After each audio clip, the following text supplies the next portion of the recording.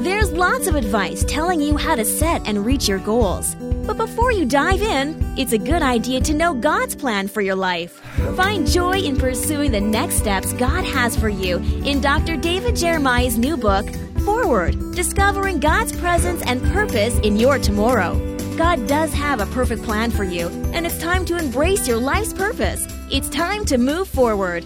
Learn more at davidjeremiah.ca/forward.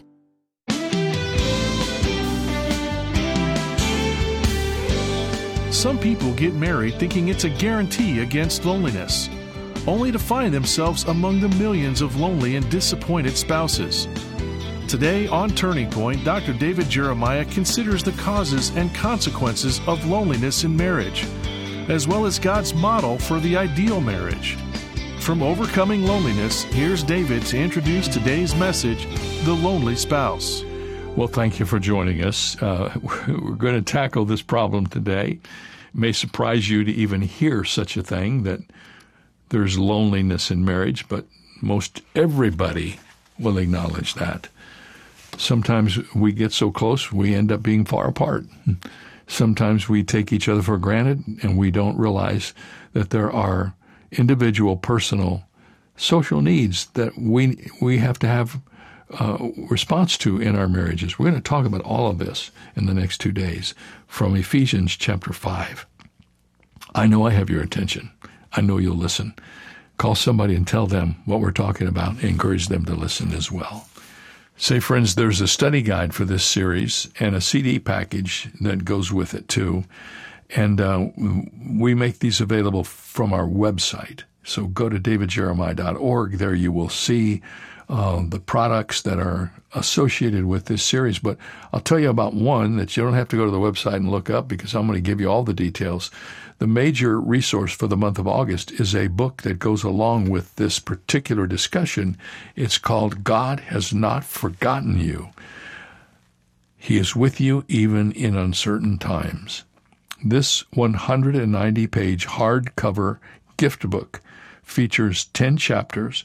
It provides comfort and encouragement when you might feel alone, and it's a great reminder of God's faithfulness during difficult days. So when you send your gift today, your gift of any amount to Turning Point, ask for this resource, and we'll send it to you right away. We have them in the warehouse ready to be shipped as soon as we get your request. Your gift helps us. It enables us to continue to buy airtime and to produce radio programs all over the United States and around the world. So you're necessary, you're important. We want to treat you as a good friend and provide this thank you gift for your investment. Well, let's jump into this very difficult subject. Let's talk about what it means to be a lonely spouse.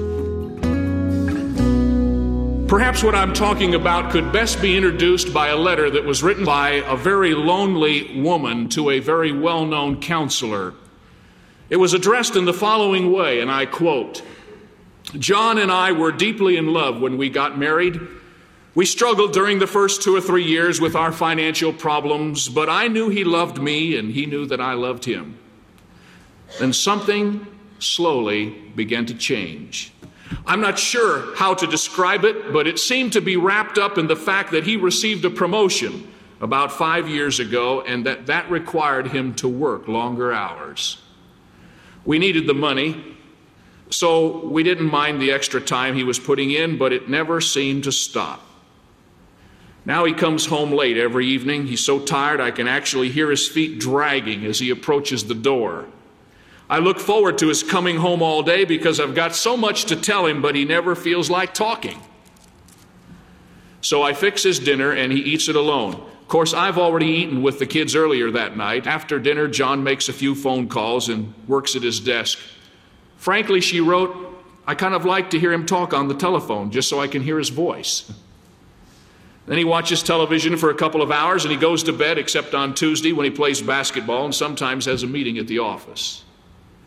Every Saturday morning he plays golf with 3 of his friends, and then on Sunday we're in church most of the day. Believe me, there are times when we go for a whole month or 2 without having a real in-depth conversation. You know what I mean? She wrote. I get so lonely that Sometimes in that house with those 3 kids climbing all over me, I don't know what to do. And there aren't any women in the neighborhood I can talk to. Most of them have gone back to work already. There are other irritations about John. He never takes me out to dinner. He forgot our anniversary last month. And honestly, I don't believe he's ever had a romantic thought in his life. He wouldn't know a rose from a carnation. And his Christmas card last year was signed just John. There's no closeness. There's no warmth. There's nothing between us. And frankly, it's more than I can handle. Now, what that woman wrote to her counselor, she probably thought was an experience that she alone possessed. Unfortunately, what she wrote represents the experience of countless number of women. Perhaps as many as 90% of those who get divorces later confess that one of the reasons for their ultimate breakup in their marriage was the unbearable loneliness of living together but being very far apart.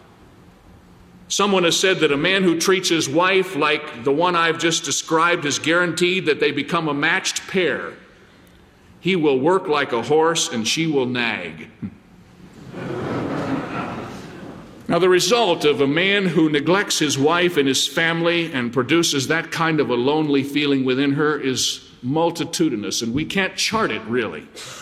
But there are 6 or 7 things that happen as the result of it. As we go back and do the study, we can trace them. First of all, many women respond to the loneliness created in their own home by going out and getting a job. They sublimate all of the energies that should be directed to their home and to their family, and they find themselves involved in a job, and they give everything to that, and somehow it makes it almost tolerable to live in the same home of a non-communicating mate. Some women, frankly, take their hostility out on their own husband by joining a militant women's group and become very hostile toward men in general because they don't have the courage to do it toward the man in specific with whom they have to do. Some stay home and just get depressed. Some have an affair. Some crawl in a bottle taking alcohol or drugs. And there's a growing number of women in our generation who are following the pattern of the men of the last generation. They just get in their car, they get fed up with it all, and they drive, and they never come back. If you've done any reading recently in sociology, you know that one of the new phenomenon is runaway wives instead of runaway husbands. I suppose that among many Christians, what I'm talking about may be the best kept secret in the Christian church.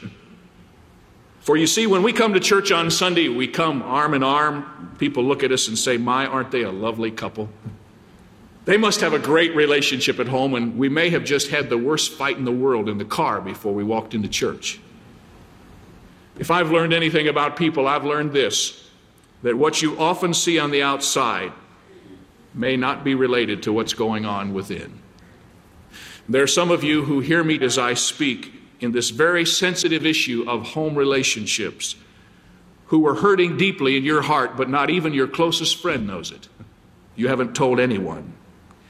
Down beneath that facade is a person who cries out because of the hurt of loneliness. I want to talk to you about that. And I want to talk to you men specifically about your responsibility. And I want to segment the men if I can. The circle is getting smaller and smaller, you see. For there's some of you guys who might as well turn your hearing aids off. You've already determined that your pattern is set and you're not going to change anyway. You're in the truest sense a representation of male chauvinism, and it's a man that's saying that to you, not a woman. You're like the person who's described in a song you may have heard called "Put Another Log on the Fire." Have you heard that one? It goes like this. Put another log on the fire, cook me up some bacon and some beans, and go out to the car and change the tire, wash my socks and sew my old blue jeans. Come on, baby, you can fill my pipe, then go fetch my slippers and boil me up another pot of tea. Then put another log on the fire, babe, and come tell me why you're leaving me.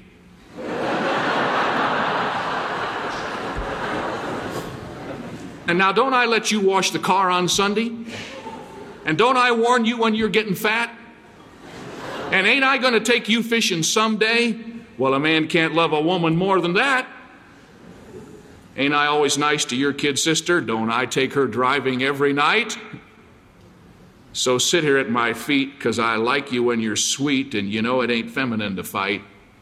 Come on, baby, you can fill my pipe and go fetch my slippers and boil me up another pot of tea. Then put another log on the fire, babe, and come tell me why you're leaving me. I know some guys like that, who if God himself came down and confronted them with where they are, they wouldn't change because they don't want to. And if you're in that group, you have my permission to go to sleep, turn off your hearing aid, or just look interested when you really aren't. Because I really don't have anything to say to you. But if you're a man like I am, who cares deeply that you continue to grow in an area that in our culture is a great struggle, then turn the volume up loud because God has something to say to you. The key verse in Ephesians 5, which deals with our responsibility to dispel the loneliness in our homes, men, applies to all we're talking about. It simply says this: husbands, love your wives as Christ loved the church. And in this text, Paul gives us some insight into that love that will help us as men to know what God wants us to do in response to that responsibility. There are 5 characteristics of that love that I would like to share with you, and I want you to observe them with me in the text simply as the principles that God has given to us by the picture of the relationship of Christ to the church as it mirrors the relationship of a husband to his wife. How did he love the church? However he did it, it's exactly that way that we're to love the woman God has given us to be our wife. I share with you in all earnestness, it was not romantic sentimentism. The Bible does not say, for Christ so felt sentiment toward the church that he sent his only son. The Bible says that he loved the church, and that love is a kind of love which does not keep score, nor is it an operation of performance. So the first principle that we notice in this text is this: that Jesus Christ loved the church realistically, and husbands are to love their wives realistically. One of the things I've learned in talking with many people who are hurting in this area is that they somehow got off love for love's sake, and they got on love for performance sake. I don't know if you've had the opportunity to read a very excellent book on marriage written by Tim Timmons called 1+1, but it's one of the finest books that you'll read. I used to give it to all of the couples who got married in our church. It's the kind of a book that helps you to understand what love really is and what it isn't. For it teaches you that love is not based upon what your partner does for you, nor on his or her performance, but that it is the kind of thing where you love because of the person that God has given you. I read a letter that was written to me after I preached a message on marriage, written from a woman from the Chicago area, and she wrote these words. She says, I never feel like I measure up. It's never good enough, no matter what I do. Never seems to measure up. So my relationship with my husband seems to be a day-to-day, up and down situation. If I'm good, he loves me. If I'm not, he doesn't. I want to ask you to do something for me right now, men. I want you to think carefully. If Christ would have loved you as a part of the church, knowing what you are and what you're going to become, if his love was conditioned upon that, where would you be? He loved you in spite of it. That's one of the most overwhelming thoughts to me about the love of the Lord for me. He did not love me and then find out later what I was. He loved me through the omniscient love of a holy sovereign God, knowing at the moment that he set his love upon me all that I would ever do to violate that love, and he kept right on loving me even to the death of the cross. And it's that kind of love that is enjoined upon us as husbands as we relate to our wives. Our love is to be realistic. It is to be based upon fact and not fancy. It is a love which includes faults and failures and all of the unlovely and disagreeable elements that are a part of each one of us.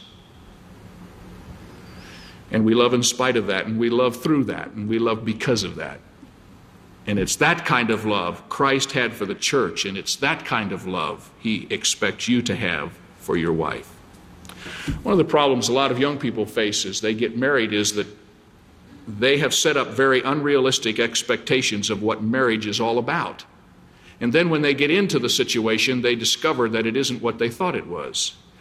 I don't know where they get those unrealistic expectations. I think it comes from watching too many television movies or going to too many plays, reading too many romantic novels, and they feel like it is a happening. Have you ever noticed how we describe that whole process? We fall in love. I always get a mental picture when I hear that phrase of walking down the street and falling into this huge gaping hole that just envelops me. I fell in love. Some enchanted evening across a crowded room, and then you wake up the first morning and you see across the breakfast table curlers and no makeup, and reality is striking hard.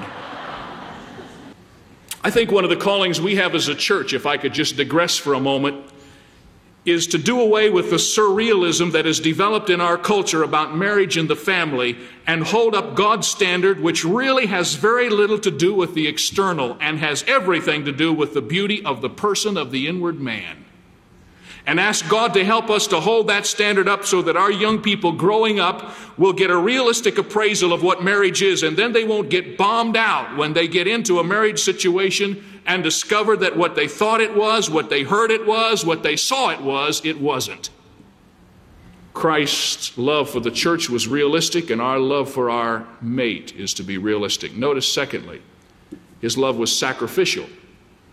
Notice what it says in verse 25. Husbands, love your wives as Christ loved the church and gave himself for it. The Bible says that Jesus Christ counted the cost and gave up himself for us. His love was not sentiment. His love was sacrifice. His love was what cost him his life. And so many today are trying to find a relationship that doesn't cost anything. They have their hands out all the time, wanting to receive, but never willing to give. One lady said not too long ago, I find it easy to give everything in my marriage except one thing, and that is in. I can't give in. Yet you see, love and a relationship between a man and his wife is a constant giving in, one to the other.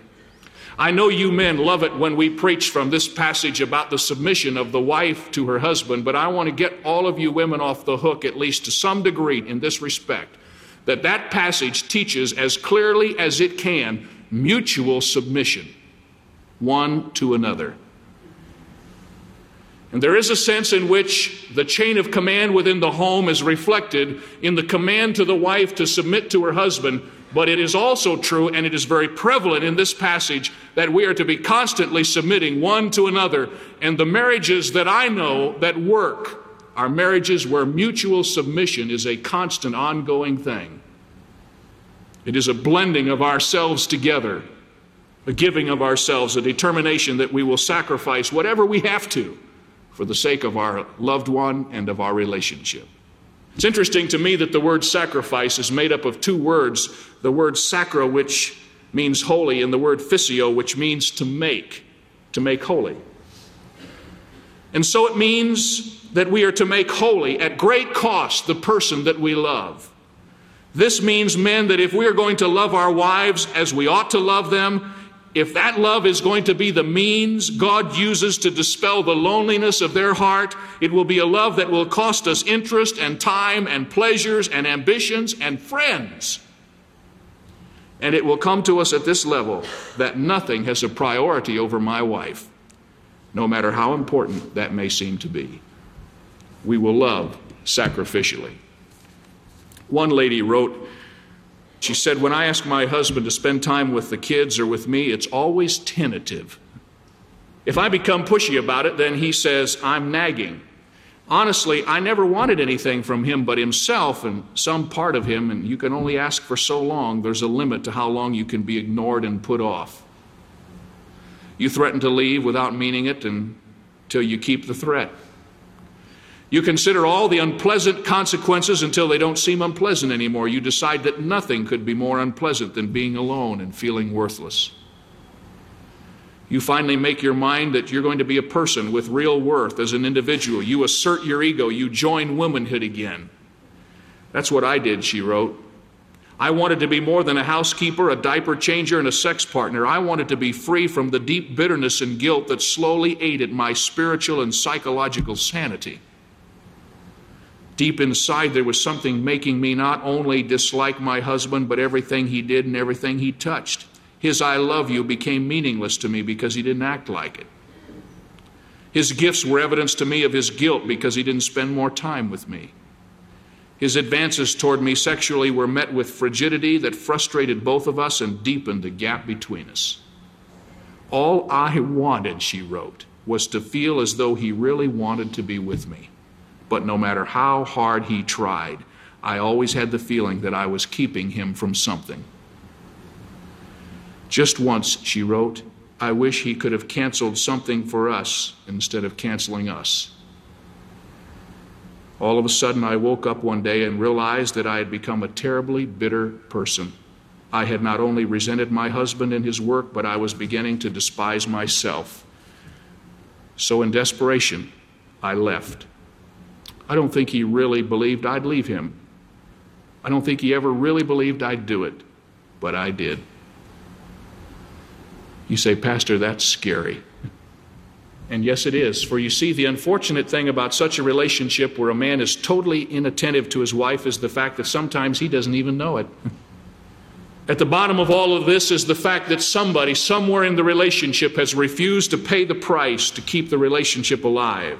I want to remind you that if we as husbands are to love our wives as Christ loved the church, that is a sacrificial love, for Christ gave himself up for the church. And that's what God is calling upon all of us to do if we're to emulate him in our homes. And I want you to notice, thirdly, that Christ loved the church purposefully. Notice what it says in verse 27. He loved the church in order that he might present it to himself a glorious church, not having spot or wrinkle or any such thing, but that it should be holy and without blemish. The purpose behind the love of Christ for his church was the fulfillment and development of that church so that it could be all that he envisioned it to be. And the purpose and the goal and the motivation behind the love of a man for his wife is in order that his wife might become all that she should be as a person. It is quite opposed to the attitude of some men that I know who try to hold down any involvement or development or growth on the part of their wife. They are threatened by any of her gifts or any of her abilities. And so they do everything they can to stifle her. They shut her down as a person until she begins to doubt her own worth. The Bible teaches that a man who loves his wife will find his goal for that love in the full development and maturity of that woman until she becomes all that she should be and all that she can be. And we are the facilitator men to make that happen in the plan of God. And women, may I say this to you just in passing, that no matter what the libbers say, a woman never really finds fulfillment in any other setting in terms of relationships, quite like she finds it when she has a good man who believes in her and wants her to be all she should be and develops and encourages her and is a facilitator for her to become a mature person. That's really where it's at. Someone has translated a song we often sing and made it say what we're saying. It goes like this: take my wife and let her be consecrated, Lord, to thee. That's not a bad motive, is it? Lord, just help me to be in the life of the woman that I love, someone who develops her spiritually until she is all that she should be before thee. Our love as men should be a love with a purpose. We will have more to say about that tomorrow here on Turning Point. I hope you'll finish out the week with us as we conclude our discussion of the lonely spouse. During the month of August, we're making available a beautiful gift book called God Has Not Forgotten You. He is with you even in uncertain times. And this book is 190 pages. It's a hardback book with 10 chapters, providing comfort and encouragement when you may feel alone. It's a great reminder of God's faithfulness during challenging times. And friends, it's beautifully adorned. You will be encouraged just to look at the color on each page. Whoever did this for us, I'm not sure, but I know that it is gorgeous. And it's something that will be a blessing to you. It looks good, but it speaks good too. It has so much truth in it to help you in times when you may feel alone. You might not need it now, but you'll remember that you have it, and when you need it, it'll be there for you. So don't forget to ask for a copy of this book when you send your gift to Turning Point during the month of August. We're coming to your area for a rally if you live in Texas or in Florida. We're going to be in Tampa, Florida on the 5th of October, Jacksonville, Florida on the 7th of October, Houston, Texas on the 26th of October, and Fort Worth, Texas on the 28th of October. If you want to know all the details about these rallies, here's what you need to do. Go to davidjeremiah.org/tour. There you will find out the details, and there you can order your tickets. They're free, but you must have a ticket. We'll see you right here tomorrow. Thanks for listening.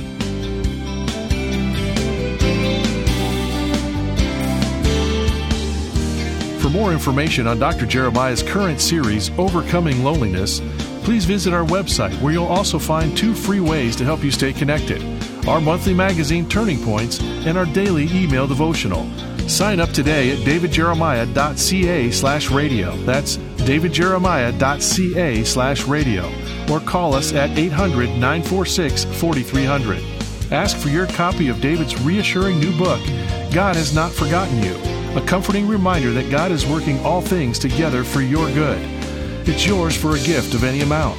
You can also download the free Turning Point mobile app for your smartphone or tablet, or search in your app store for the keywords Turning Point Ministries to access our programs and resources. Get all the details when you visit our website at davidjeremiah.org/radio. This is David Michael Jeremiah. Join us tomorrow as we continue the series Overcoming Loneliness here on Turning Point with Dr. David Jeremiah.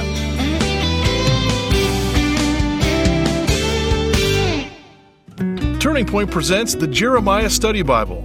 Jumpstart your Bible study with more than 8,000 study notes from Dr. Jeremiah to help you discover what the Bible says, what it means, and what it means for you.